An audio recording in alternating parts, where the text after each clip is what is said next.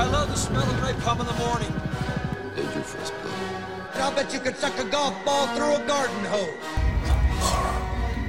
Good morning, Vietnam! You let me worry about that Green Beret.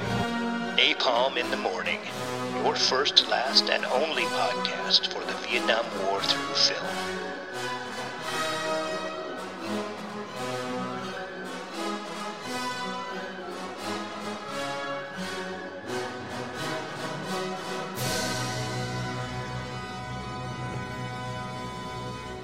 You hear that, Matt? The dulcet sounds of that sweet guitar. I do. This is number one song, Billboard, 1966. Wait a minute.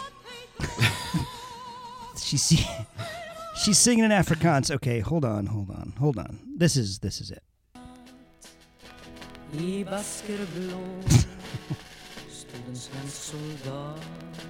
No. That would be the Swedish version of the Ballad of the Green Berets. This is definitely it.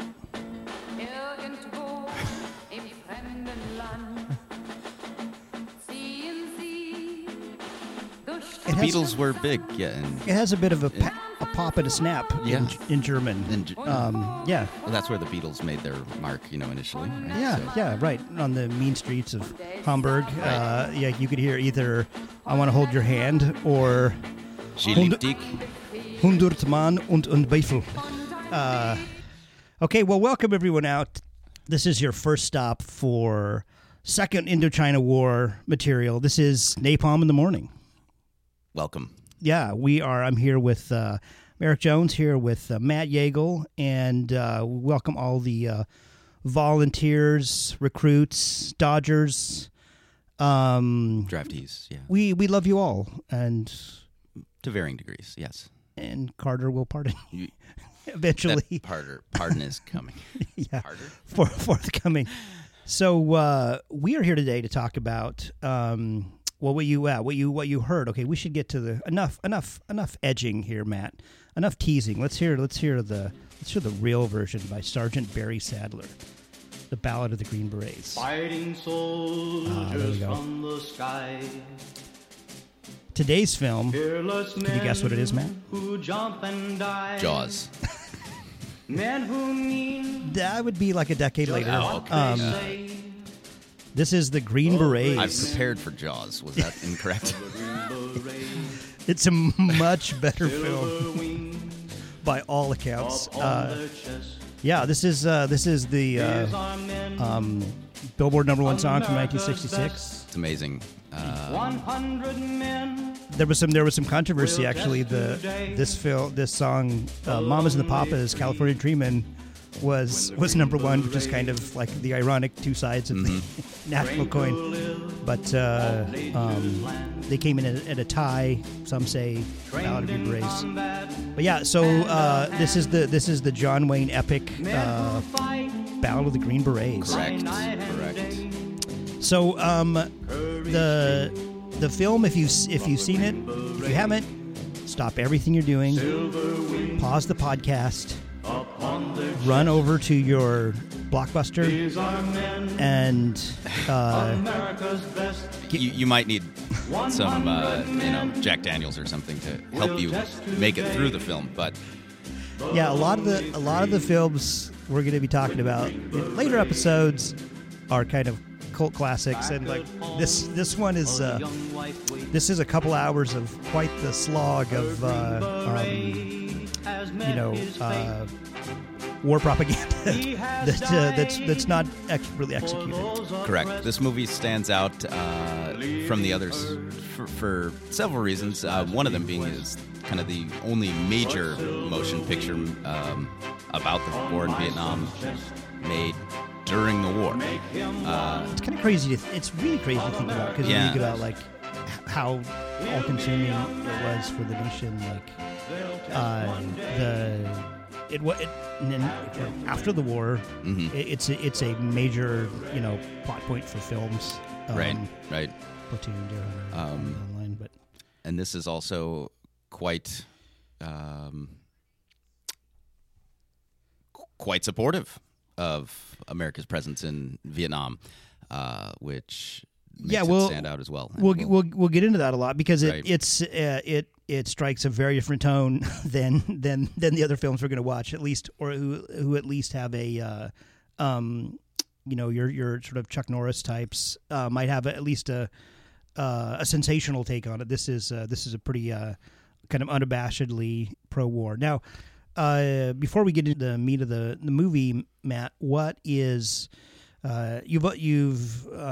Matt has uncovered hot from the archives, diving deep. So yeah, tell us about some of the archival. What is the genesis of this project? Right, this is John Wayne's sort of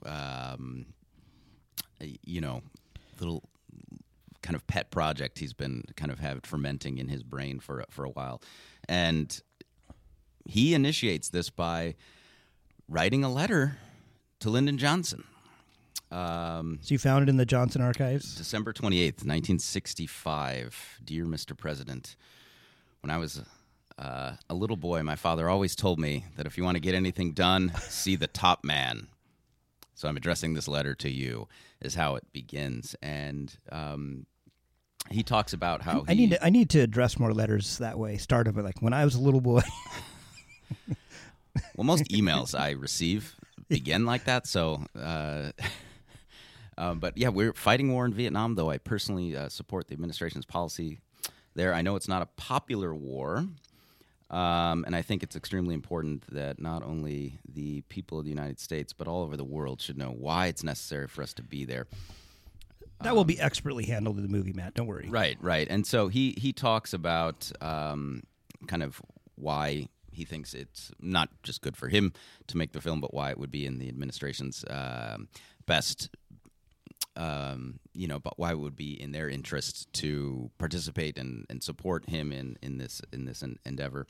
And where is the line? Tommy, you can just delete this out while I'm looking for the line. Where is it? Okay. All right, ready. This is a great quote from the letter as well. I believe my organization can do just that and still accomplish our purpose for being in existence, making money. So it is very much in the promoting the capitalist mantra there. Wayne sort of appealing to that interest in Johnson, I suppose. You can still be patriotic, Matt, well, that's the patriotic way, right? Yeah, right. That's why we're at war, Matt. It's about the commies versus the capitalists. So he's explicitly requesting force from in order to properly put it on the screen. We're going to need the help and cooperation of the Defense Department. So and they get that. So that is another reason this film is quite different from many of the others. And you also uncovered a bit about, obviously, the politics are a bit wonky for Johnson as a Democrat. Wayne is a sort of famous conservative. Correct. So what is their take on this? So the communications assistant to the president, Jack Valenti, who himself later has a big career in working in Hollywood also, but reportedly says to Johnson, quote, Wayne's politics are wrong, but insofar as Vietnam is concerned, his views are right. If he made the picture, he would be saying the things that we want said. So maybe John Wayne isn't supporting us on things like the Great Society or civil rights legislation. We'll compartmentalize and right in this instance, he's going to be very helpful, and he's like, I'm not sure what you would. Is he the Leo of his day? He's huge. So that's exactly what I think about when I think about John Wayne. He's a very he's about 70 during this. Like I don't think quite 70, but in his 60s. Yeah, he reads as 70. Oh, look! I just can't stop it. It comes. It's coming back in. Yeah, we'll have a little undertone here. So this gives us. Oh yeah, now this leads us into the movie, Matt. We're treated as with an opening duotone montage on Fort Bragg, and a giant banner is announcing U.S. Army John F. Kennedy Center for Special Warfare. Right, and so Kennedy was quite supportive of Special Forces and the Green Berets. He, of course, is killed November 22nd, 1963, and so this is renamed, I guess, in his honor thereafter. Yeah, and again, maybe everyone doesn't know that. That Kennedy was killed. Sorry, was that spoiler alert? Spoiler. I think they might know that. What they might not know is that you can't blame only Nixon or Johnson or Kennedy and this, and in fact the time frame that this takes place, the advisors and who were there supporting the French and the South Vietnamese. That's a Kennedy project, and the John F. Kennedy experiment. So the Center for Special Warfare. We open up to we're presuming it's in 1964. Yeah, right. Unless we missed it, it's never explicitly said what year this is. So we're going with 1964. But yeah, given the events that take place in the film, it has to be before major ground troops are landed. Correct. Or that or the way that it's and a few of the battles are purportedly it follows. So it's before the major deployment. Right. That's not until the following spring. And so a really interesting part of this movie as it opens up is that we're treated to we're in Fort Bragg, and there is this small stadium seating of civilians. Right, they're out there, very small, but yeah, maybe a stadium. They're there to hear, and the questions they will go on to ask are very 1968 questions rather than 1964. Questions of the movie. Right. So a bunch of soldiers speaking quote-unquote foreign languages terribly, including a German-speaking soldier. Now it's, that they are large and in charge. Yes. The first German, he's about at, I would say, toddler speaking level in his German. Yeah, I don't know what they were trying to what was the these are the best and brightest. I don't know what the filmmakers are thinking they're doing. They're well, in that way, it is accurate in that the special forces were, kind of, I don't know, more worldly in that they were trained. They did know multiple languages. Some of them were not, even U.S. born. They did that. Right, maybe more Navy SEAL, CIA-ish, a well-trained man. But I don't know if that seems to be lost on the audience. So there's a Army debriefing with a map and maybe the most obvious statement of all time. The bulk of our problems seem to be in the north. So yeah. It's this kind of ham-fisted, hey, Americans watching this, if you aren't dumb enough to have paid attention, North and South Vietnam are separated. Right. Our problems seem to be in the north. And then the cuts the amazing figure of Colonel Kirby, John Wayne, and he wants to see these forward areas. So man, that's where he's gonna go. He's gonna see it. He's gonna head there. Yeah. Right. And he makes sure they have the Jeep. Captain, you'll leave the Jeep for me, right? Yeah, that's right. And we're treated to kind of in every war movie or comedy you've ever seen, the sort of soldiers marching around, boot camp drilling. It's those the sort of the most cliche classic jogging, singing, call and response. Yeah, exactly. Quite standard. That's going on in the background. And then one of my favorite parts of the movie, right at the beginning, we get a little gem from a newspaperman, Hume Parkinson.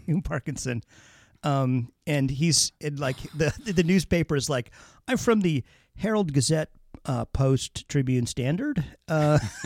Like that's literally not far from what is actual newspaper. I happen to be a newspaperman. Yeah, I'm a newspaperman, and he asks like, peppering these special forces. Special forces give us the down low on their bona fides and what's going on. And he's like, why is the United States waging this ruthless war? Perhaps you can fill my idiot readers in on the point of all of this. Yeah, and it sets a tone early on for that. This is going to be a ham-fisted, no subtleties. We're going to have a caricature of the newspaperman, who will go on an spiritual journey throughout the film. Well, that's not Hume. It's his colleague, right? Yes, yeah. George Beckworth. But right, we're treated to some sort of like the. For those listeners in the present and future, or in the 1970s, the press is demonized early and often as purveyors of falsehood, Matt. Well, it's this is filmed in 1967. It is released in summer 1968, I believe, and the events it is depicting are in 1964.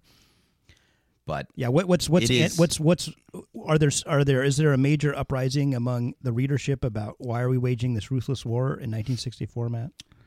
Major, no, I would not say major. And what's interesting is it is taking the debates and issues that the press might be bringing up in 1968 and sort of lopping them into 1964. Okay, 1964, the press is not universally in support of the war, but they are. Many are. If they're critical of the war, they're critical of it because they want it to succeed. Okay, even those that would later become very much against the war, Halberstam or somebody like that. In the early stages. And American boys aren't dying by the thousands yet. No. Yeah. No, by the end of 1964, there are 23,000 in Vietnam. Okay, so it's still relatively small numbers. But you can definitely see like this film made in 1968. You can read like a book, kind of like the press is saying this, and the protesters are saying this, and another great scene is sort of Ma and Pa Kettle, like some woman that it's unclear why she's like, I'm a homemaker. I'm a housewife. I'm a housewife. Yeah. What is why does the fake news media not tell us the truth? Yeah, or like, I'm worried about sending our boys over there to do this job, and then it's like a slow pan into the and he's like, I'll tell you why. You tell your readers in Tuscaloosa that if this were Vietnam, tell her to pick her favorite school teacher. He's dead. Right. If this were Vietnam, what's your priest? He's also dead. Everyone you love, everything you love, dead. Everyone dead. That's why we're fighting this war, and it's sort of a slow clap. Mm-hmm. Yes, okay. Right. Like he showed complaints solved in this. Yeah, and it's putting the press, painting the press as the liberal, snobby, elite, anti-war caricature. When in 1964. The anti-war movement is fairly fringe and embryonic. It is. Maybe some college campuses, Berkeley, Madison, but it is not. It's far from the right. And like civil rights is much more on people's tongues than the war, completely on the mind rather than this. And so I think Gladys is her name, and then she's like, the soldier's saying like, we're here to prevent all these terrible things and these terrible things from coming back, to you in Des Moines, Iowa. And she's saying, it's strange we never read about this in the newspaper. Right. the fake media never covers Exactly. the fantastical scenario that the people will that Ho Chi Minh himself will come and kill your pastor. Right. So they're laying out so ham-fistedly the quote the debates, I guess, that you might be having in 67 or 68 with respect to the war, as if they were happening in 64. Why not let the Vietnamese handle this themselves? Is a question that the liberal elite snobby reporter asks special forces guys. I've got one. Okay, Matt, ask me why they don't have a constitution. Why don't they have a constitution? Well, Matthew, it took 11 years for these great United States to make a constitution, and there's a round of applause, like, hell yeah! Like, didn't he get his ear in on that too? Your face, Yeah. Yeah, it's like 70, 76, 79. So 83, the Constitution Commission. So, but it doesn't matter, Matt. Yeah. We're rounding out, and it's just like a sick burn on those who would say so. So they're really projecting questions that by 1968 are that are legitimately being asked constantly. Like, right. Are we for democracy? Why don't we let them vote? Why don't they have a constitution? Why? Well, and they're playing up the whole idea of international communism being this menace. Okay, right? It's not. Look at these weapons. Okay, this comes from Red China. This is a Soviet-made machine gun. Let the Vietnamese handle it. This is here's some Czech ammunition, Czech ammo, Russian and Chinese weapons. Right, global so it is communism, global, right? This international menace. So that's really clearly what's involved here is communist domination of the world. Is the quote. So, and then your brainwashed sergeant didn't convince me. You ever been to Southeast Asia? Yeah. And I might say the same thing. Hey, readers, have you ever been to Southeast Asia? You should go. But your brainwashed sergeant doesn't have to. Right. That's you. Beckworth says that to our cowboy hero John Wayne. Your brainwashed sergeant didn't convince me. Yeah, and then we're treating another super arresting part about this movie is that the late 60s are an incredible 2001 is and many others of incredible filmmaking that's about to happen in the United States and completely change sort of the way film is made. Oh, it's like the modern film renaissance. Yeah, I guess. So this film made in 68, we go from this that which is bad enough, that montage, to like a yakety sack. They're running, soldiers like running around like playing hijinks on each other. It's right out of those Disney 1960 sort of apple dumpling gang. Yeah. Kind of like, it's so weird. that like a made for TV movie kind of like the Mayberry. It's a did you find it as just crazy as I did? Like, why is that? It is soldiers busted for stealing and it is taking a movie made 15 years prior and like transplanting it into a movie being made in 1967. It is it is out of date the second it is. As they're filming it, they are filming it out of date. Like right, they're filming it 20 years earlier, or 10 years earlier. It just feels it just feels old. It feels way older than it is. The whole time you get that sense. You get it, and we'll probably this will come up later as we're going in, but it feels like either an old John Wayne World War II movie, which part of it he was making, or the other part that he was making, an old John Wayne Cowboys and Indians movie. Yes. So we'll be treated to a lot of that later. So it's completely of that era, and it's so. If any other Vietnam War film you watch, or just if you think about the footage that's coming in and nightly to Americans on their TV screens, right? Right. It's so out of sync with kind of this, right. Which was frustrating for those those in charge.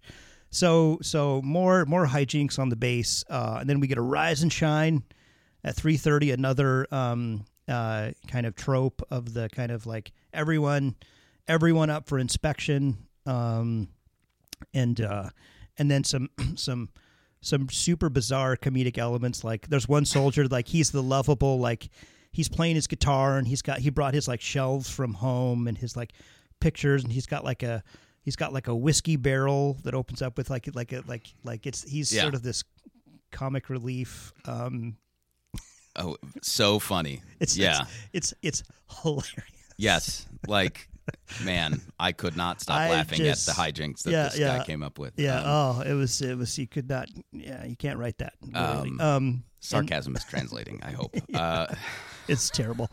And then of course, fake Asian, imagine like hands glistening over harps and like gongs going off. Like, right. We need the best and the brightest in Hollywood to make us a Asian music. Right. So fake Asian music and a map telling us we're heading to Da Nang with smash cut. Suddenly we're in. So they waste all this time on like Looney Tunes scenes, and then suddenly everyone's in quote unquote Vietnam. Now, Matt, I've been to Vietnam, and yes, quite nice. Yeah. This does not seem to me. I could be wrong here. This looks a lot like Georgia. What was your take? It looked oddly similar to maybe 20 yards away from where they were filming that press conference scene.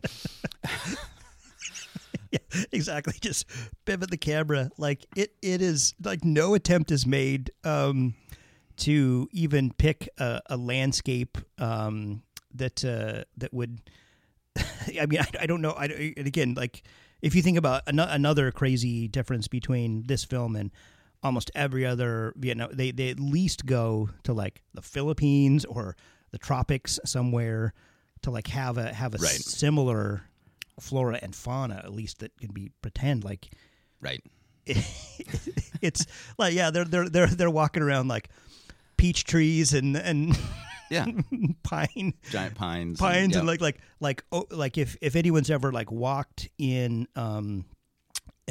outside of any city or any sort of farm in Southeast Asia, you know that like it immediately turns to sort of dense, like sort of machete type bushwhacking, unless you're at the sort of old growth forest. But there's no like walking around casually around the forest floor. Right. Yeah, the highlands in Vietnam, where I think part of this is theoretically taking place, it does is a bit different. But this is. I mean, it's literally filmed at Fort Bragg, so. It is. That's what I mean. It makes sense why there's pine trees everywhere because, and even the sets they made. Right, you found this out. They had they're using those for training. Oh yes, so yeah, that'll come later. But right, the Montagnard village, right? Yeah, right. So there's really a hand in glove with the military here. So we drive through and. We meet. Man is waiting with a Jeep for John Wayne, Colonel very much Kai. appreciates. Yeah, exactly. Always needs his Jeeps. Colonel Kai, Japanese. He's at least Asian. He's not like an Italian guy that they pretend is Vietnamese. Baby steps. Right. Yeah. There will not be a lot of Vietnamese in this. We will have a celebrity sighting later, but we're treated to a drive through an authentic Vietnamese town. It looks just it's like you're just right there in the mean streets of Saigon, Matt. It is. So Kai is giving Wayne the kind of the rundown on recent VC attacks, and there's Wayne talking with one of the Special Forces soldiers that has been brought along. Yeah. And evidently this is the first time that this soldier realizes, I might die here? What? Yeah. So it's shocking to him to find out this information. Yeah, and then and we're also it's Beckworth, right? Is the reporter? Beckworth is the liberal elite snobby reporter. He's from the Chronicle, Standard, Herald, Post. Correct, and he's gonna go find out. Matthew, my paper doesn't believe we should be involved in Vietnam. Is what he says, and he rides along, treated to a great shot of Atlanta or some in the background, like of the shot, and another awesome scene. This trip is going to make LSD feel like aspirin. Ooh, right. Yeah, that is like this scene, I imagine them like the script is so like terribly done sort of war film that they give it to some like comedians to punch this up, right? Like, can you give us a few like pepper? It's like this is a good LSD is a counterculture term, let's get those in there. In 1964, the Grateful Dead were still the Warlocks. All right. right. It's such the 64 is really everyone is dropping out and really dosing hardcore. So we're headed for the Lao-Cambodian border. The government was dosing people, but that was intentional, Matt. We come up to the fake ruins of a church, and this is Camp A140. You did some looking around, Matt. This is probably an actual place as the battle ensues later that was a camp. Is that right? Well, loosely based on an actual camp / battle, which comes later. And yes. Right. So, but we've got punji sticks, concertina wire. Shout out to DeKalb. We got barbed wire with beer cans. So it's very also similar to DeKalb. A lot of beer cans those stuck in the barbed wire. And then another kind of crazy throwback to like a 1950s. We've got good old Ham Chunk. Who's Ham Chunk, Matt? Ham Chunk is a character that Short Round would be based on in Indiana Jones and the Temple of Doom. Yes, exactly. So he is just the. He's the lovable street urchin, right? Like up to shenanigans. Who's orphaned, of course, because the VC of I guess killed his family or what have you. Yeah, did they say that? I think maybe that, but definitely we're made to see him as hilarious and sympathetic, right? And sort of the ward of all the soldiers. Like he's sort of the. He's the boy they left at home that they can kind of like hang out with, and in this awful camp. It is in Georgia. But we got problems, Matt. We don't have 50 calibers. There's a lack of them. We're under resourced, and so obviously this was you can only. I'd give an R&R for the smell of a 50. Caliber, that is. Yeah. Well, you wonder if that was like a little like, hey, for the War Department, like let's better research. If there's anything that Vietnam taught us is that we didn't pour enough money and investment into weapons and machinery. No, always starved, man. And then an Arvin group of soldiers arrive in camp, led by. Is this during the rainstorm? This is yeah. That's right. Oh, okay. Yeah. Yes, I like the rainstorm's fantastic because you can just kind of look a little bit in the distance and it's blue skies and not raining on those people and a gently burning fire, like just like campfire going. Right. And so they've clearly got like a pipe with holes right above the camera, like pouring down to make it look like rain. Yeah. And maybe people off camera like throwing water on people, but like it's completely and there's things like that, plus the old kind of cowboy trope, like it's supposed to be night, but let's just film it during the day and put a weird filter on it so that it looks like right. so we're supposed to Yeah. believe that it's night. So there's things that are like from another era that are really great there. So, but we have Captain Sulu. We have George Takei, none other. Star Trek. Yeah, that's right. So he's the Arvin commander. Yeah, Captain Gem, and They meet in the medical tent. he's clearly Sulu's Vietnamese, right, Matt? They got that right. Spoiler alert. No. No. Also not. No. Japanese. And they give us it's funny the things they gloss over, and then they like the Montagnards, like Montagnard natives have been so exploited and bled by the Viet Cong, they're afraid to trust anybody with a gun. The Viet Cong are such dicks that civilians are scared of us friendly Americans. And then but they show the resolve of the Arvin, like first kill all stinking Viet Cong, then go home. Right, like we're gonna stay here till the job is done. Right. And he's keeping score on the wall of his hooch as well. He's got body count. Body count. Yeah.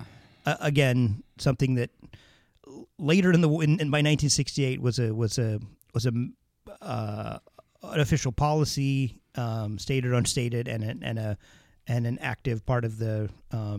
Was that just his anti-war personal? movement. That's right. This is his personal. His personal body count. He might as well have been like the cliched, Indian native, like having scalps like on his staff, or something like in a John Wayne movie. And then a Captain Obvious says, this would be a great country if it weren't for the war. I think you could probably say that about most countries. Like, it'd be a good place to live and visit if it weren't for this war. But then more just fun at camp. We got poker games. Poker game at night. Yes. Intense poker being played. Yeah. And one tent and then another. And then of course explosions rock the camp, and so we're given a. Star Trek says, quote, "It is usual procedure, harassment every couple of days." So one man is killed, and right at this point, Beckworth, the liberal elitist reporter, starts to question everything he thought about the war. Yeah. At that one instance. Right. Yes. Everything except him, like putting his hand below his fist below his chin and thinking like, maybe I was wrong about everything. Like it's done with about that much care and precision. Right. In the in carrying that off. It's subtle. These subtle hints. It's really subtle. The next morning they retaliate. Copters blow up a VC bridge. Yeah. These choppers are very important, aren't they? Beckworth. Yeah. Hinting that, yes, this Vietnam is quite the mobile war, and helicopters are, huge. Yes. That's actually quite accurate historically. Helicopters were, a huge component of the war.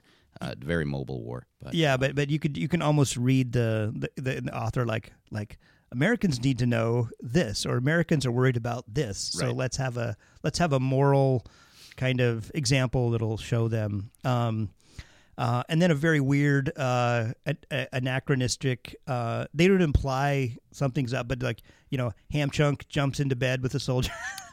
It's platonic. Peterson is little... the. He's the. Are we calling it comic relief? He's the intended comic relief. They think it is, yeah. And the Ham Chunk has chosen him to be his. Right, his sort of dad or uncle. Which is even funnier because he's the one that would least want that situation. So but Peterson he's the reluctant. Right, yeah. But he's recreated his, I'm so out there, little setup around his bed with my guitar and my, my... so he's recreated that space that he had at camp in Fort Bragg, in his new camp, which also is in Fort Bragg, but pretending it's in Vietnam. Little Ham Chunk needs a place to sleep, and good old Ham Chunk. nothing wrong with that, right? And we see, and then we see again a leitmotif of like, enemies among us. Sergeant Muldoon spots a VC spy in camp. Okay, that is accurate. That definitely happened. Sure. That if you this is an unpopular war, right? So these special forces, at this stage, it's early stage to special forces. That they're training CIDG troops or South Vietnamese. That if it seems like this guy's catching on a little too quickly, or this guy really is paying a lot of attention to this, or he's getting the hang of this. Maybe it's he's being trained. He's either has prior training or he's concurrently being trained somewhere else. So that would happen. That you would have these kind of moles. Yeah, that's right. And the reporter accuses the military of torture, so he doesn't get it yet, Matt. He doesn't get it yet. Oh, yeah. Is that? Do you have that? Yeah. Where's the line? I can't remember what he says, but okay. So post torture of this, this mole, what have you? Beckworth confronts Dick Cheney. John Wayne, about the prisoner abuse. Wayne responds with due process is a bullet. That's been proven to work out here. But then there's kind of like, it's kind of the narrative that soldiers are out here giving chocolates and chewing gum, like they're giving vaccinations to the Montagnards, and it's kind of like we're like the Peace Corps. Is another kind of, we're here to. The Montagnards would have been more trusting of the U.S. than either the North Vietnamese, Viet Cong, or South Vietnamese army. So they hated all of them pretty equally. Who are the Montagnards? So they're they are essentially kind of just kind of caught in the middle essentially of this war between North and South. All right, so they've been kind of persecuted for a long time by the Vietnamese, and they're not friends with South Vietnam just because the United States wants them to be. So they're distrustful of all sides. So then we go out on patrol with Arvin, and there's fire, burned out villages, dead locals. Oh wait, with the Montagnards receiving some kind of medical attention, medical care, they've received these leaflets to come in. John Wayne offers food and fat checks to any Montagnard that comes in. Oh, yeah. Right. This little girl is wounded, and Beckworth comes to her aid and talks with her briefly, and there's kind of this little bond made between Beckworth and this little Montagnard girl. He's getting it. Well, she's pretty young, but he's understanding what this war's about. Yeah, right. So this will come back. This will be a big plot point later. Yeah, right. This is what he gives a necklace to the child. I forget, right. like the some little keepsake. I forget exactly what it was. Maybe a necklace. Yeah, that's right. She's a woman, isn't she? Like it's a weird. Yeah, it's like a weird, like, oh, this necklace will cheer her up, right? Because she's a girl. Diamonds are forever, right? And they all. Yeah. Every kiss begins with K. So, take her to Jared Beckworth. God. Americans are out on patrol with Arvin. Fire burned out village, dead locals, and get some good booby trap. Yeah, that's right. Some punji sticks, right? And that's and then so they got a detour kind of around those. Sign taunting the Green Berets. Charlie came to take soldiers here, so we're treated with the sort of the ferocity of the VC. Right, so this is the Montagnard village, right? That they that's so right. These are the same village of the people that had a few of the people that had just come to the camp there for aid, medical aid and whatnot. So it's all burnt out. Many civilians are killed. One civilian is strung up on a pole. The big sign, "Die Green Berets," on the big sign. And Star Trek kind of lets everyone know that there was a raid at night, and they took the young men to join them by force, and then they fled over the border.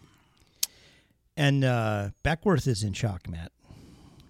He is, yeah. He's realizing the reality. He's really got his fist under his chin now and is really starting to think this one out. And that same girl that he had briefly, befriended at the camp is found dead. Right. In the very much in the spirit of this film, like a narrative arc that lasts 4 minutes is drawn up crudely and then quickly completed. Like, there you go. How do you like that? Yeah. Passion play. And John Wayne kind of gives us a monologue of additional horror stories and atrocities afterward too. So, in case you don't get it, people, right? The Viet Cong are bad. Yeah, and they're gonna come to your town in Central Florida and do this to you. So this is why we got to be over there. And even libs like Beckworth is starting to get it. And so their eyes are opened, preparations are made for Charlie's raid on the camp, as they're saying. They kind of sense it's coming, right? Yep. And so Charlie's preparing boxes and ladders. Okay. So ladders to help infiltrate the camp, and boxes, quote, "When Charlie knows he's got a nice box to be buried in, he's brave as hell," end quote. Okay. So yeah. It's weird. And then suddenly, like, again, with no nuance or subtlety, we smash cut to an outdoor supper club. Right. Now, this is filmed on location, obviously, in... oh, no, they just had a kind of mural of a Asian landscape in the background. Yeah, there's supposed to be like a Mekong-looking-ish river in the background, and then like more fake Asian music going off. It's very it could be exactly out of like The Man with a Golden Gun. Kind of, it's like double agents and beautiful women. It's Wayne's just checking out the nightlife. He's just he's got a boogie. He's this is where business is done. So this will come up later as the one of these sirens will be a pivotal plot point in carrying off this secret mission of the Green Berets. Right, recruit the girl. She's seated with a double agent. Right. Did you get the code word? Code word Tabasco. I had Frank's Red Hot written down on mine. I think. Well, it depends on which part of the country you're from. Louisiana. Yeah. It's whatever your favorite hot sauce is. He's like, is it gonna be hot? It's like, code word Tabasco. There are a few moments in the film like this where it's so crazy that like it's funny or it's good, like, because it's so bad, but like I don't think they intended it that way, certainly. Yeah, and it's not even as a whole. It's not funny bad enough. Those moments are fleeting. They're few and far between. Yeah. So North Vietnamese forces are spotted in the night. Yeah, Charlie is moving in at the perimeter. Yeah. We got to reinforce that north wall. Peterson puts Ham Chunk and Ham Chunk's little dog, puppy, in a bunker. It's so like a longing shot, like on the dog. Like, I'll bet you $1,000 what's going to happen to that dog. Bad. It's like, and again, another narrative arc started and completed in 60 seconds. Right. Here, care about this dog. Right now, quickly, because that dog's adorable. Because we're going to kill it in 2 minutes. And so it's explosions and mortar. There's some really like kind of Academy Award level effects here, Matt. They spared many expenses in making this battle scene. One of them is that Mordor lands and like, hey buddy, where are you? Like, and look around like, where is he? And then you look up and there's a pair of boots like just sitting on the ground and they're smoking like like it's the I mean, there are so many ways to like if they're trying to like convince people that war is awful, like, you know, like to have it like a weird, almost like funny, like, oh, look at those, like, you know, like you'd see in a Halloween gag movie or something. Like it is bonkers. Yeah, this is, you know, it's I guess it's not the climax, but this is kind of the we're really building the penultimate battle here. Well, partly because then we get our journalist starts carrying ammo. You know, he's like, oh, he's invested now. Yeah, yeah. He's seen what he cared about that little girl 3 minutes ago, and so now he's in it to win it. Yeah. And so several Wilhelm screams for dying dead Vietnamese. Yeah. There's lots of just like the classic scream. And so John Wayne comes back from his supper club, rides in with the air cavalry.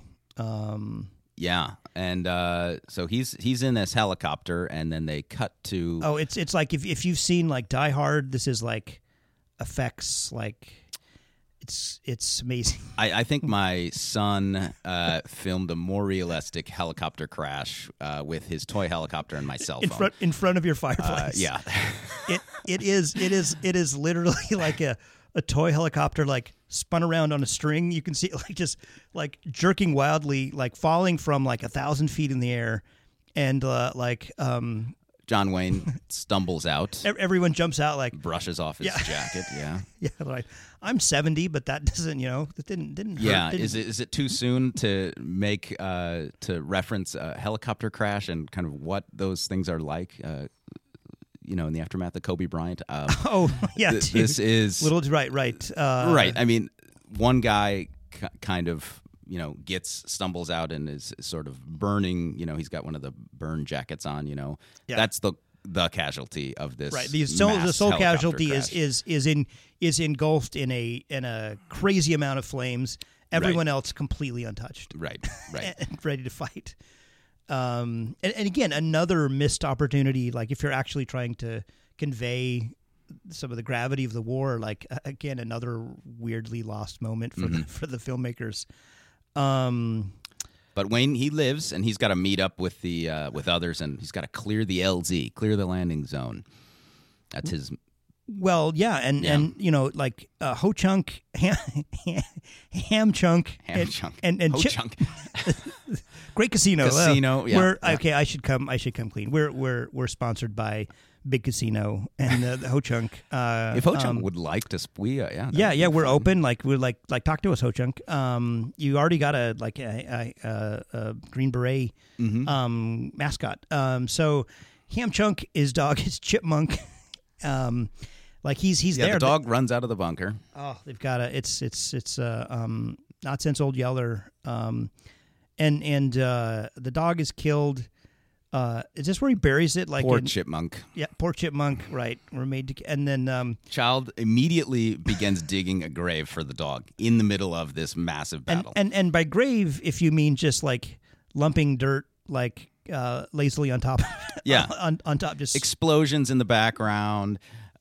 Wilhelm screams left and right, and Ham Chunk is hard at work on the task that needs to be done. He's really on it. And there's another again, just the special effects, like the dummies burning on the fence. Like these are like dummies. If you got a scarecrow and like you know, you filled a bag with hay for the head and put a fake like these are the so-called, you know, the VC that are storming the gate.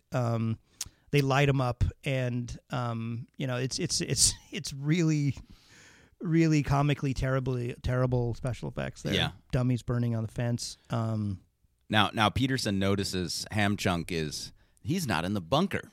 that I left him in. Oh, man. So I better abandon my post and go find him. So he does just that. Run around. So he leaves his machine gun post to go find the child. Right. And he finds They're Ham pouring Chunk. over the fence. And Right. And Ham Chunk is, if he's got a future as a gravedigger because he's already completed the task. The dog is already buried, and Peterson finds him, and he's all you had, huh? To Ham Chunk about the dog. Ham Chunk responds with, "Did you? Oh, you didn't get that? I can't remember what he says. No, I have you." Oh, So it's very touching. The bond between Peterson it's and now Ham Chunk is full circle cemented. Yes. Heart. And Mike Force, arrives. From the chopper. They dust it off. They're coming in. Should I give a quick description of Mike Force? Yeah, this is a pretty important Okay, point. so that Mike the Force, film doesn't make. It is real, right? It's not made up. Mobile Strike Force Command, Mike Force. So Mike Force would work with CIDG, Civilian Irregular Defense Group. Okay, so these would be somebody like the Montagnards would be part of the CIDG, for example. Okay, and so they would work together. And this is really a key component of Special Forces operations during this period. And so, this began, CIDG starts in 1961, actually, kind of in response to some success that Viet Cong had in establishing bases among tribal people in the highlands in Vietnam. Okay, so this is in response, it's an attempt to kind of thwart that success that the Viet Cong were having at the early part of the war. So the Montagnards, or mountain men, if you will, is an example of one that would be recruited into this.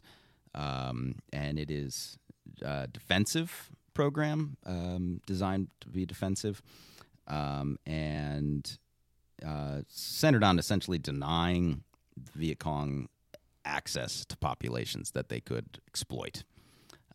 If you will. So it is organized under MACV, Military Assistance Command Vietnam, by 1963. CIA is involved with it earlier, but it kind of transitions to become part of MACV.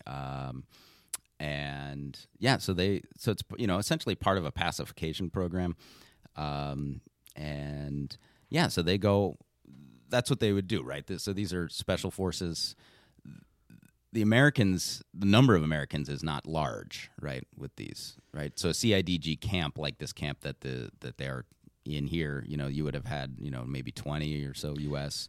The bulk of it would be CIDG, some South Vietnamese. Yeah, I was going to say how many Vietnamese are serving so the in the South Mike Vietnamese Force? would not be. They would not be in huge numbers either. It would mostly be CIDG troops that are trained. And so Montagnards is one example. The Khmer Sarai, if you're looking kind of more toward the 4 Corps, in southern Vietnam, Delta area, you might have more Khmer Sarai as part of CIDG down in that area that were taking place up further north in South Vietnam. So these are Montagnards. So the situation is bleak. Thank God, Mike Force is there. Otherwise, it would be quickly overrun. We're treated to a great shot of John Wayne. I'm making air quotes here. Running. He's looking every year of 62 right there. Yeah. He's he can't sell it. If it's so crazy because Tom Cruise, like right now, he's like 60, and he could pull it off. Like John Wayne looks 90 compared to Tom Cruise. Is Mm-hmm. like he's all those cigarettes have not treated the Marlboro Man well. They have not. And another great is somehow, the battle starts at like 9 p.m. and then somehow instantly it's daytime. Like you could tell they're just filming it. Like, okay, we'll just keep the cameras rolling. Like it's the next like let's. So somehow it's an instantly daytime. Yeah. And that would also be accurate. So this is I'm going to reference from the Vietnam Study, U.S. Army Special Forces, 1961 to 71, from the Department of the Army. Okay, so I'm going to... Got primary sources, folks. Yeah, so enemy victory spotlighted two major weaknesses of the CIDG camp system at that time. Each camp was on its own during the hours of darkness, and if attacked, the arrival of reinforcements was unlikely until daylight. So here we go. I mean, that is what we see here. So...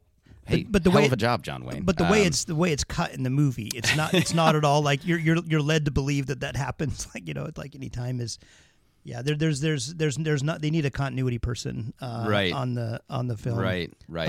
Yeah. The Vietnam take the camp though. They do. We have additional traitors designed as Arvin. These traitors, in disguise. They've turned the machine gun turrets on their quote unquote own guys. And just waiting. It's quite handy because Star Trek realizes this immediately, and he just so happens to have mined that exact machine gun spot, and he blows them all away immediately. I don't know why you would mine put claymores in your own guys. Well, his people spotted the spy in the first place, so maybe he knew. Oh, that. So he was setting a trap for the spies. Okay. So what's that you hear, Matt?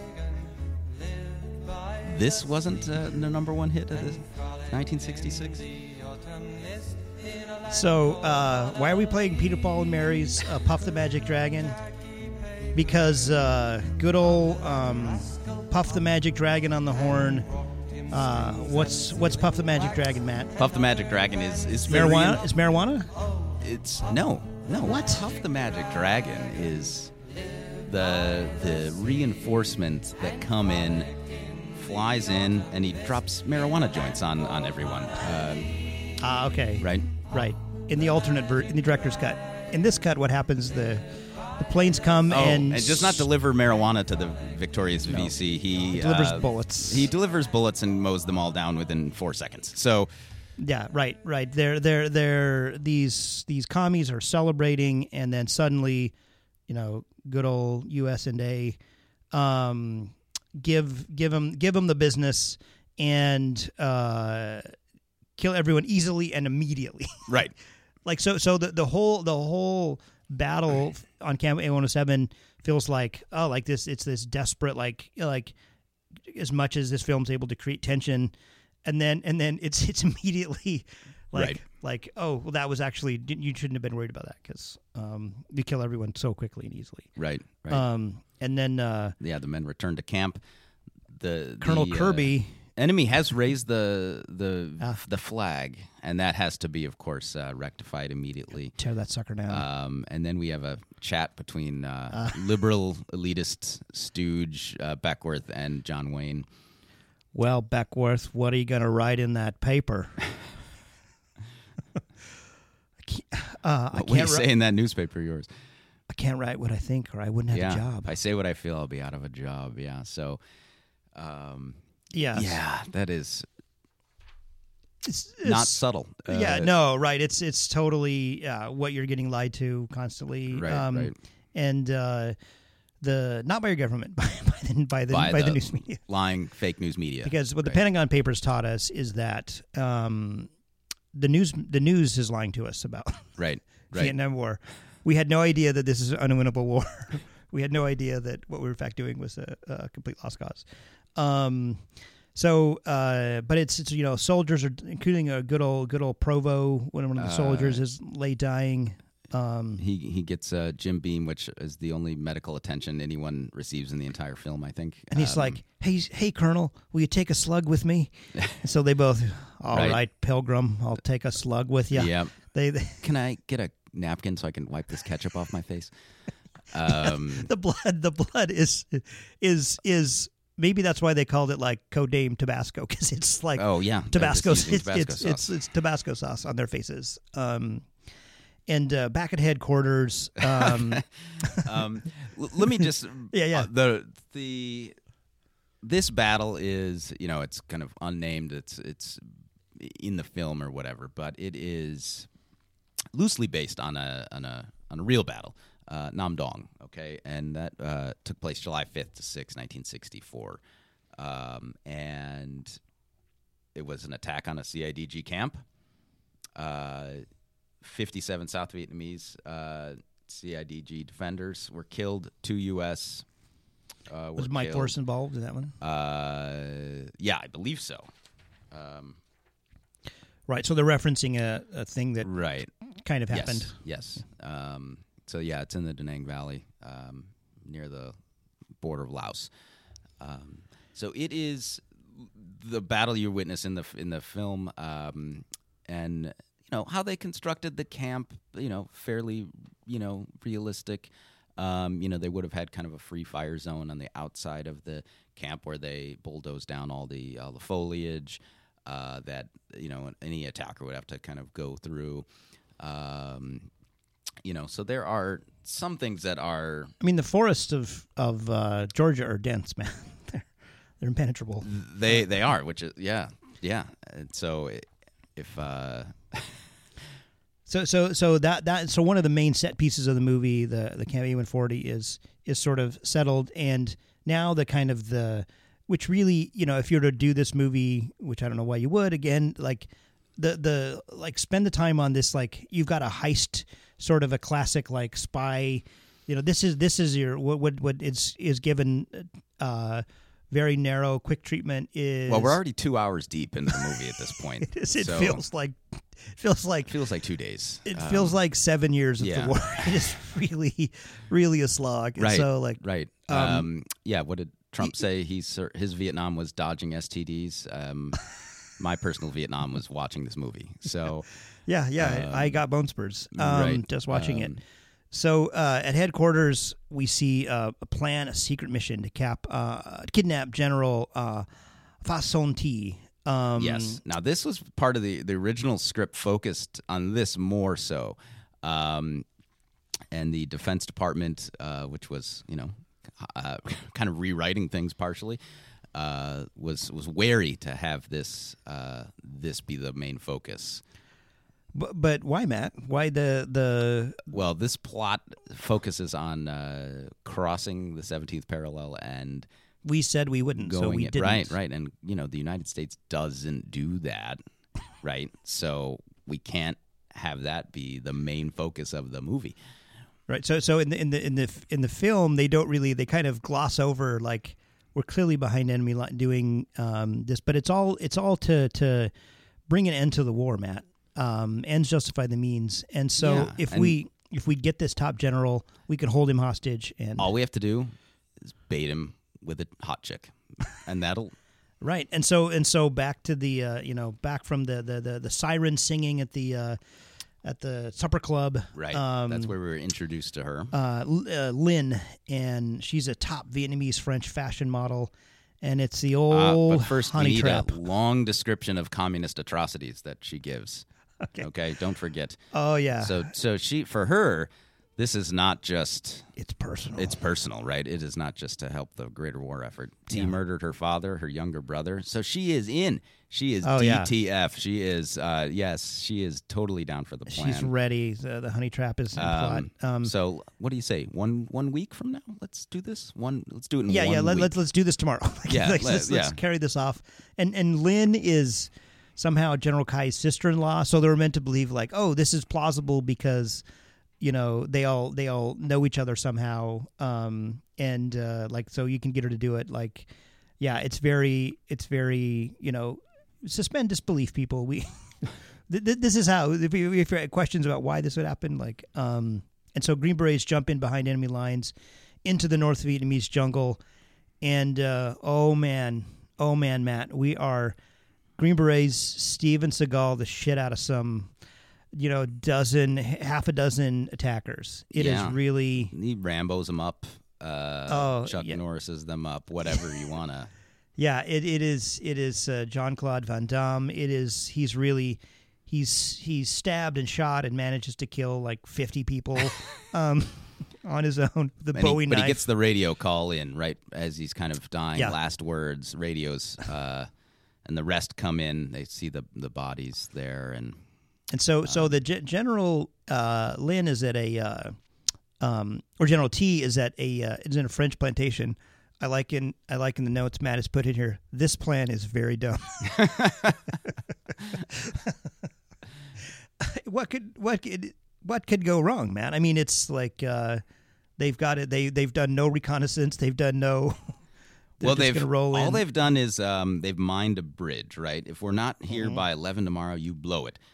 So they mine a bridge, which I guess in theory is the only escape route out of there. It's a real Chekhov's gun. Like this is like that's going to be the bridge is going to be a big part of the film later, folks. Yeah. Like so General T and Lynn arrive in the limousine, the Rolls Royce, with the diplomatic flags waving on it, which of course, middle of the jungle in Vietnam. Yeah, you would be doing that. What you want to do is have very obvious signage and signaling very clearly right across the DMZ that this is shoot drop your bombs here. Lynn, she seduces old T. You can't stand a chance. Yeah, all the sentries are killed silently. Oh yeah. There's no Wilhelm scream here. Yeah, there's a lot of like. Sneaking around, stabbing people. My favorite is the guy that is shot with an arrow from a long distance who just doesn't say anything and just dies. Well, that's how precise that shot is, Matt. Like, yeah, and the cat. So the Green Berets slip in, they to the mansion, to the plantation, and capture and sedate T. Yes, T is still has his pants on.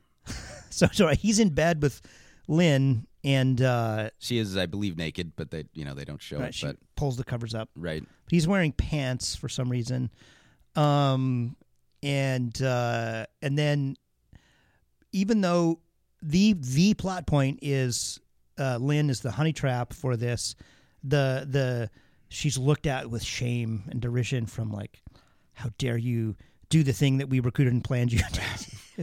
Isn't that why we were here? Wasn't that my job description?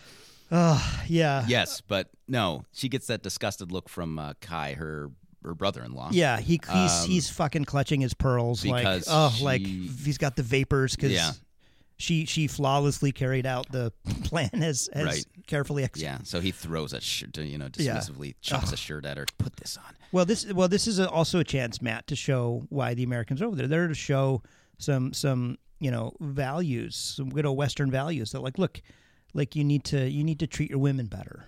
Yeah. Yeah. You can't just sleep your way out of every problem, okay? Right. Well, you can, but it's not going to end well. But and you need to forgive and forget.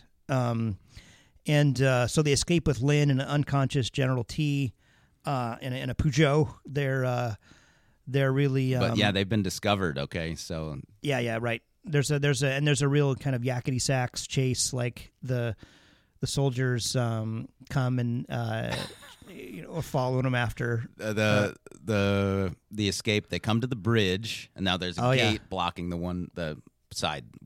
Okay, so the car pulls up. John Wayne rolls down his window casually and punches out a North Vietnamese guard or whatever. Yeah. And then they continue driving. It is among many implausible like that's like from the window you're gonna somehow reach out and punch him holding a machine gun. Yeah. That was pretty great. And the wire the bridge with explosives.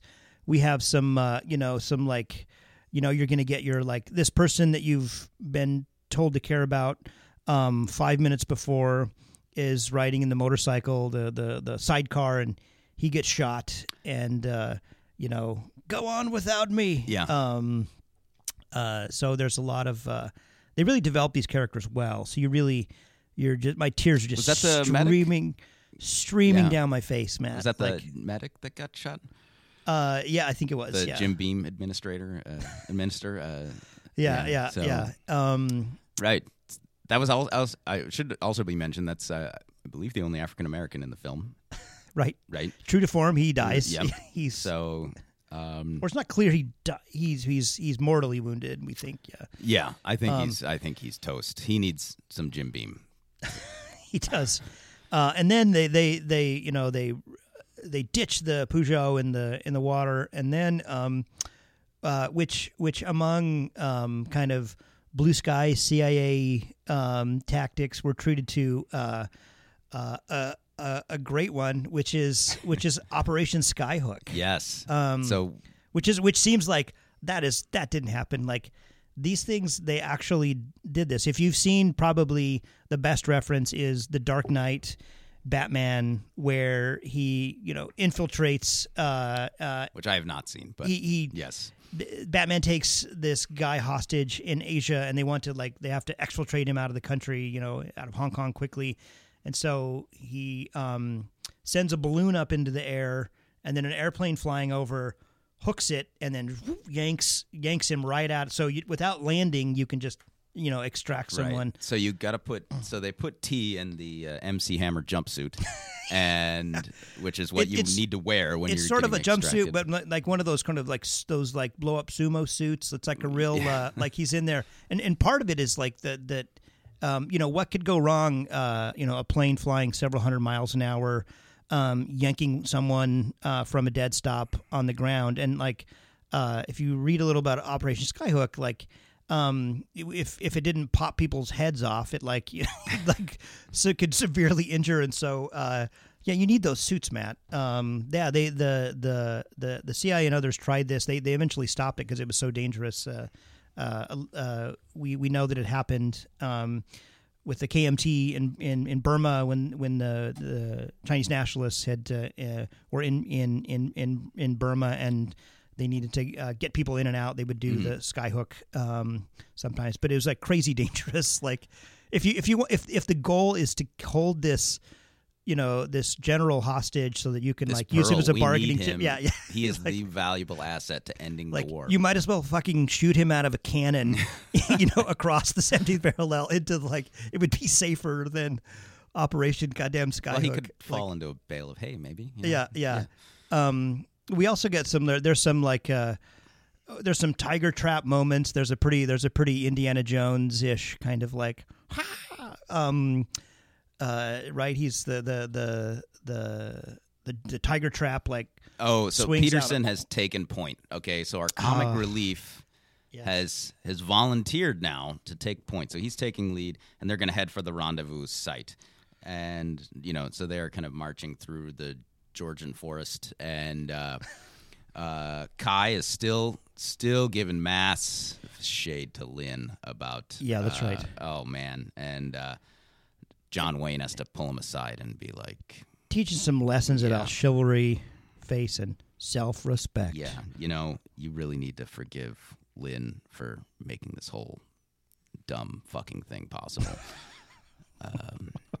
And so this really dumb plan would never have been possible without her. So why are you giving her this? Yeah, and so he has a change of heart, and all is repaired.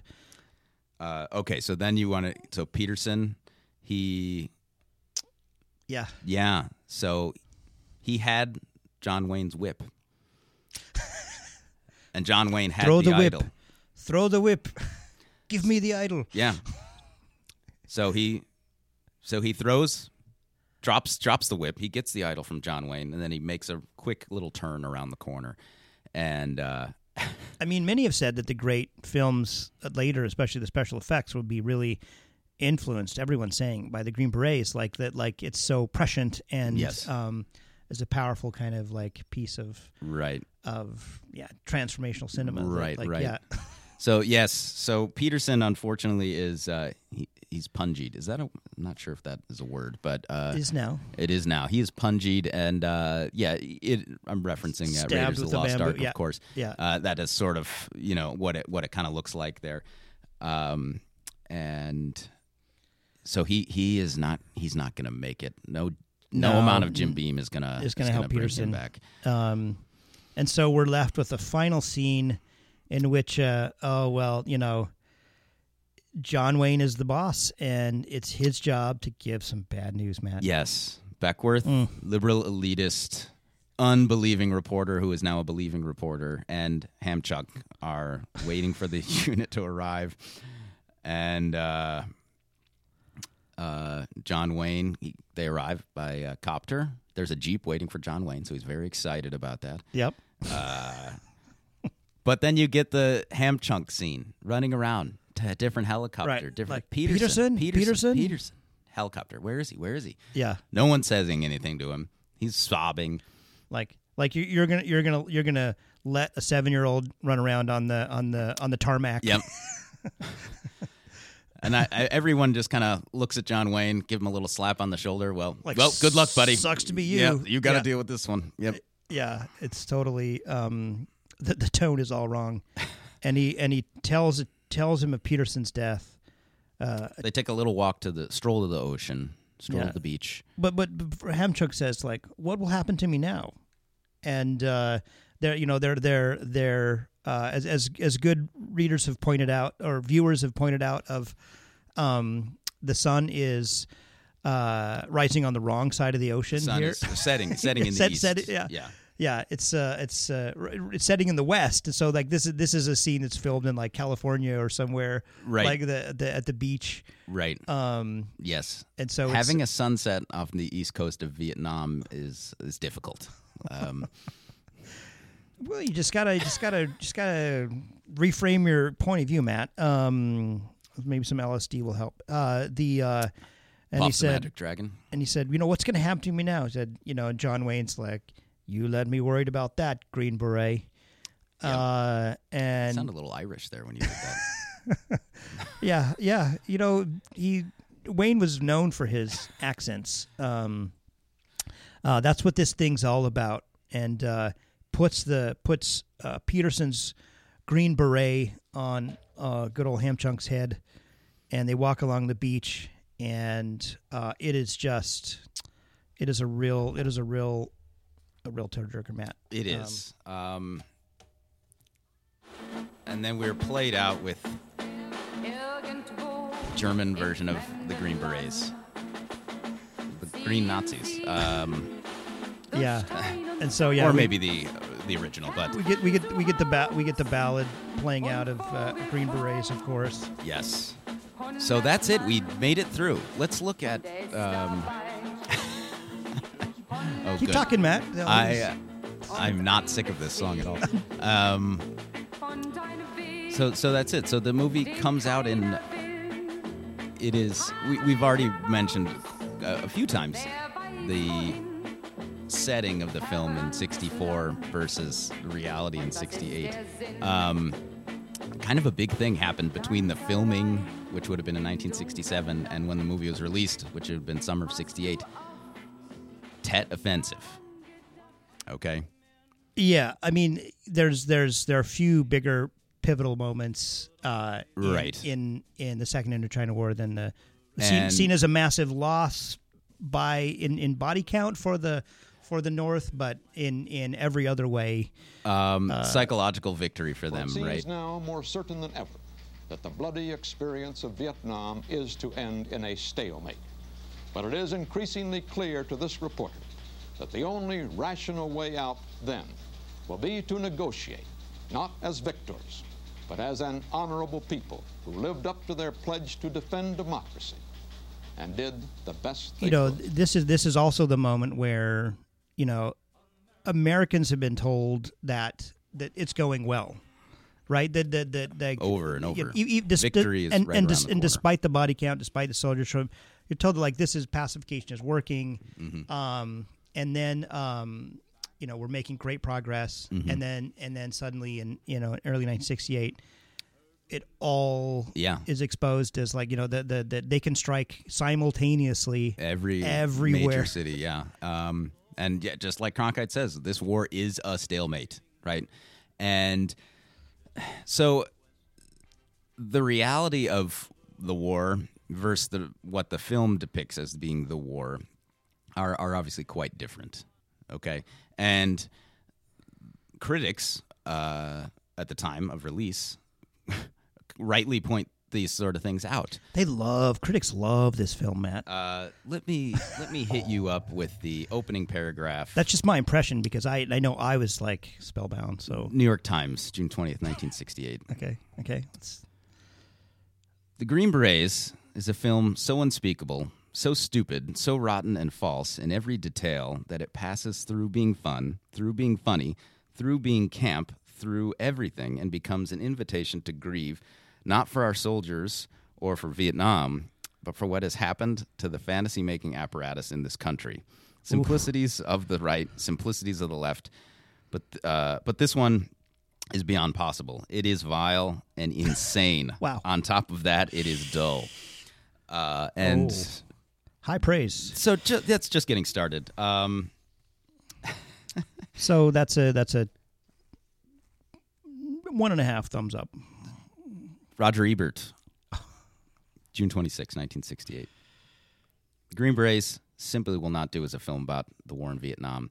It is offensive not only to those who oppose American policy, but even to those who support it. At this moment in our history, locked in the longest and one of the most controversial wars we've ever fought, what we certainly do not need is a movie depicting Vietnam in terms of cowboys and Indians. And very much that's what you get. The enemy is this faceless entity. Sometimes it's a black-faced entity because they're using extras that are soldiers at Fort Bragg with just some paint on, pretending that they're Viet Cong. But right, it is savaged by the critics. Now, the general public? That's another story. They go to see this movie. It makes as the Duke says in his letter, like, this is going to make us money, and it does. It does. Very successful film. So as much as the critics, I just gave you two examples, savage the film.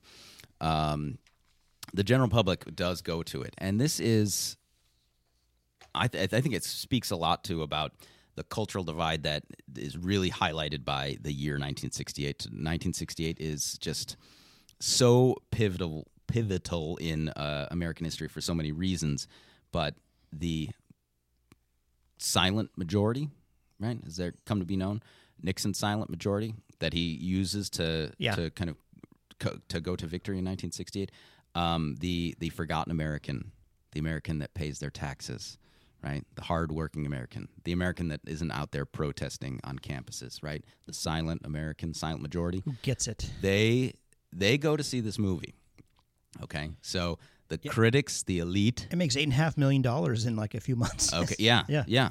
And they're the ones going. And you know what? In a lot of ways, they're the ones whose kids are going to be fighting in the war, right? Yeah. The poor, the draftees, right? They're the ones that are doing the majority of the fighting. And the silent majority doesn't want to hear a lot of this stuff that maybe that you're hearing from these, Beckworth types.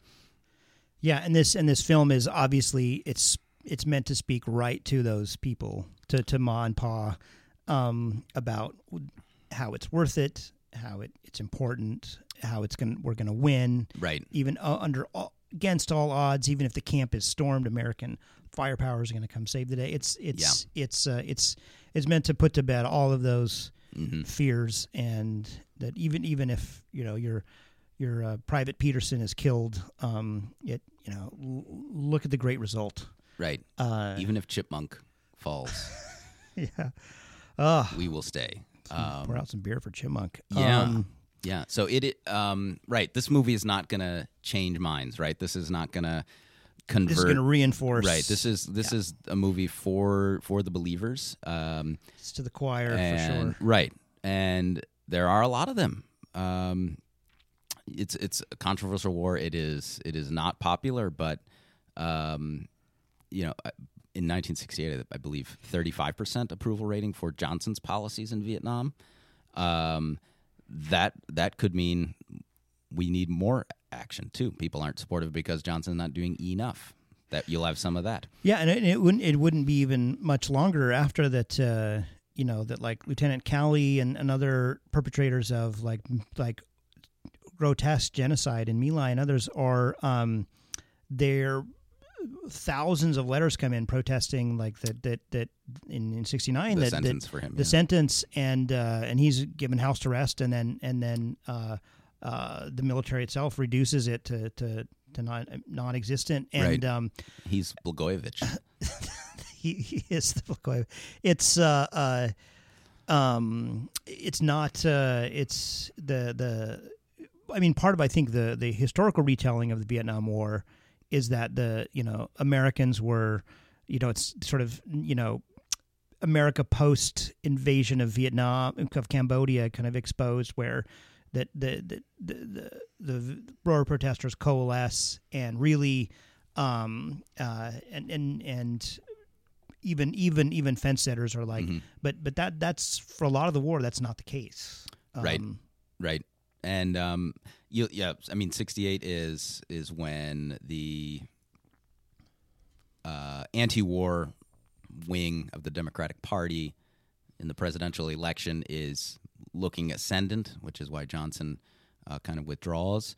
Now, his vice president, Humphrey, will get the nomination, and that is, its own sort of story.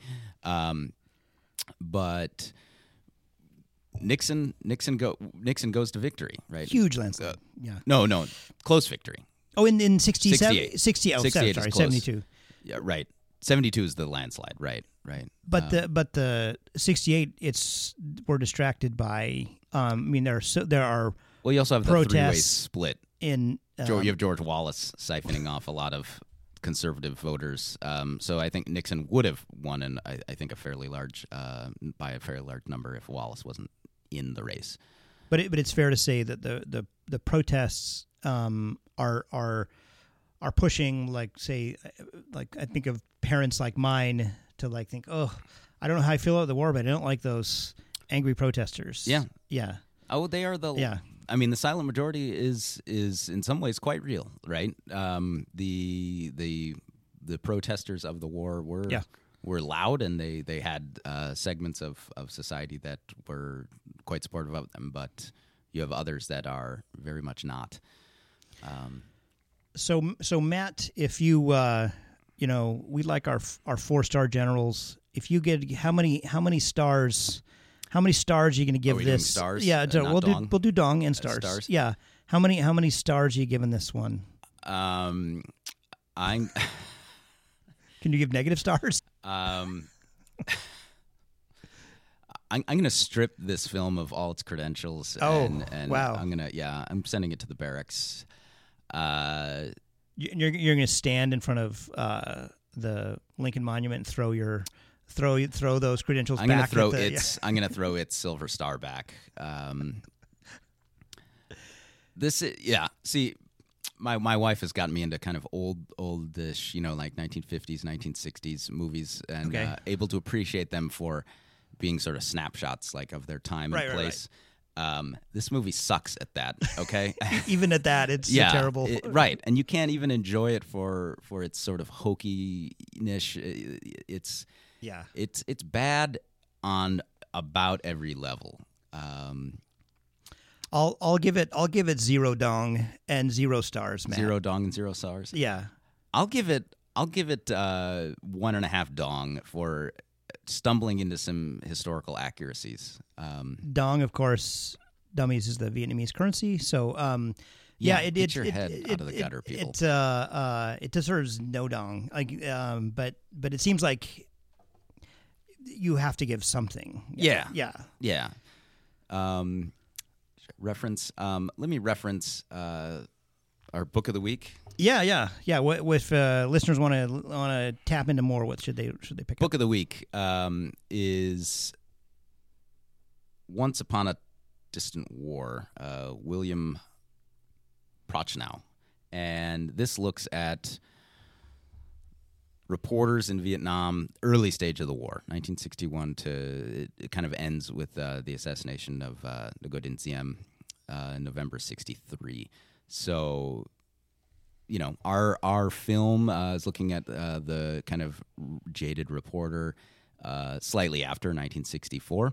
The reality for what were reporters thinking and reporting, in this early era of the war, is if they not these anti-war sentiment, right? If they were writing something critical about the war, it was not because they didn't support the war. It was because they wanted the United States honest to questions, succeed, yeah. right?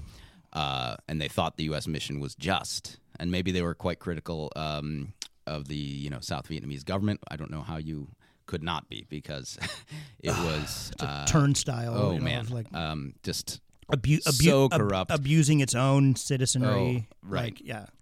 So the book goes into a bit of detail on that. So check that one out. That's kind of more of a maybe pop history, but useful to take a look at. I already referenced my Vietnam Studies, U.S. Army Special Forces, 1961 to 1971, Department of the Army.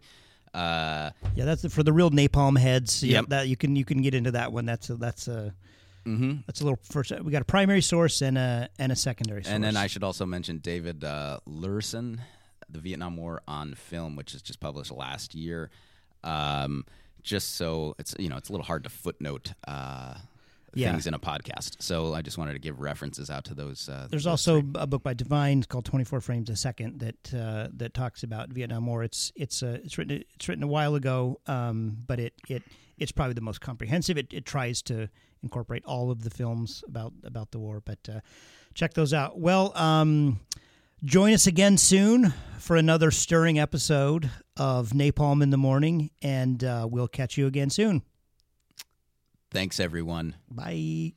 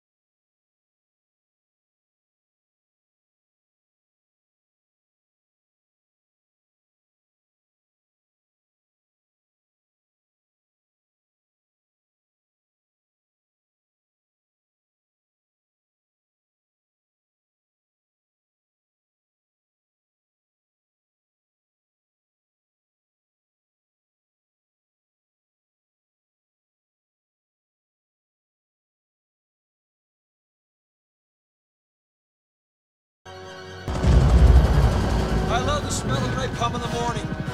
Did you first blood? And I'll bet you could suck a golf ball through a garden hose. Good morning, Vietnam! You let me worry about that Green Beret. Napalm in the Morning, your first, last, and only podcast for the Vietnam War through film.